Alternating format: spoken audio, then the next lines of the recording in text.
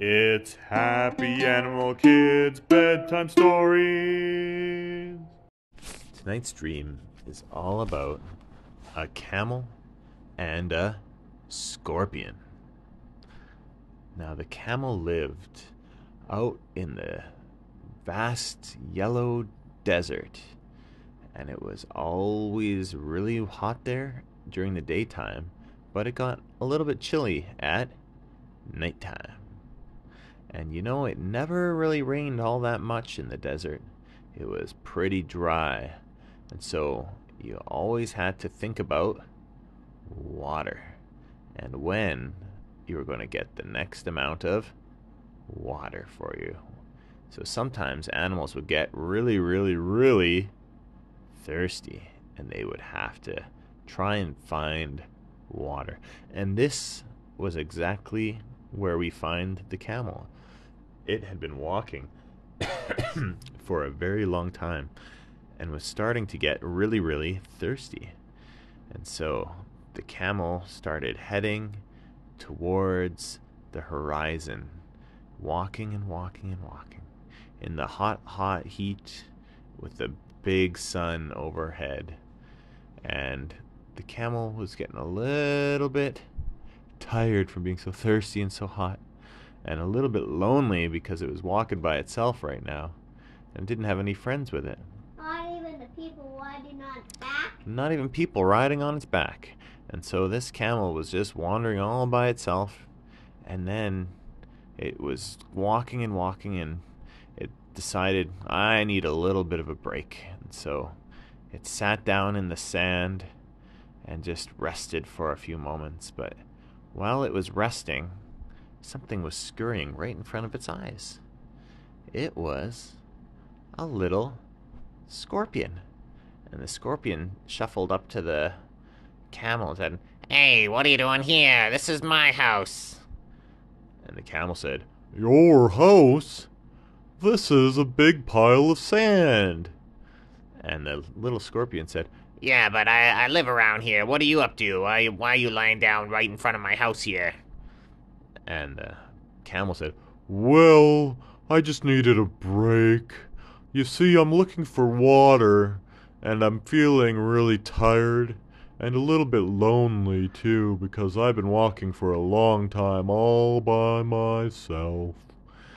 And the little scorpion thought for a moment and said, "You're looking for water, are ya? I know where all the water is." And the camel looked a little bit surprised. "You do? You know where some water is? I'm pretty thirsty. I could really use a good drink." And the scorpion said, "Yeah, sure. The problem is I'm really small, so I can't really go to the water, but I could maybe show you where it is, and then you could take me to the water too. I could use a little bit of water. That never hurt a scorpion. That'd be pretty good too, I think." And the camel said, Yeah, I could do that, but, you could rest up on my head and tell me which way to go, but I'm a little bit nervous." Why? "Why are you nervous? What do you gotta be nervous about?" "Well, you've got that big pinchers, and you got that big stinging tail up on your back there. I don't want you to get any stinging ideas." And the scorpion said, "Hey, just because I got pinchers and a stinger doesn't mean I'm gonna go pinching and stinging everybody I meet, you know? And why would I pinch you when I need you to get me to the water anyways?" And the camel said, "Yeah, I guess you're right. Sorry for assuming things about you. That's a good point. I shouldn't have assumed those things." And the scorpion said, "Yeah, that's right. Just because I got pinchers and a stinger doesn't mean I pinch and sting everybody." And the camel said, "Yeah, I know. You already said that." And the scorpion said, "Well, I'm just making sure you remember, okay?" And then the camel said, "All right then.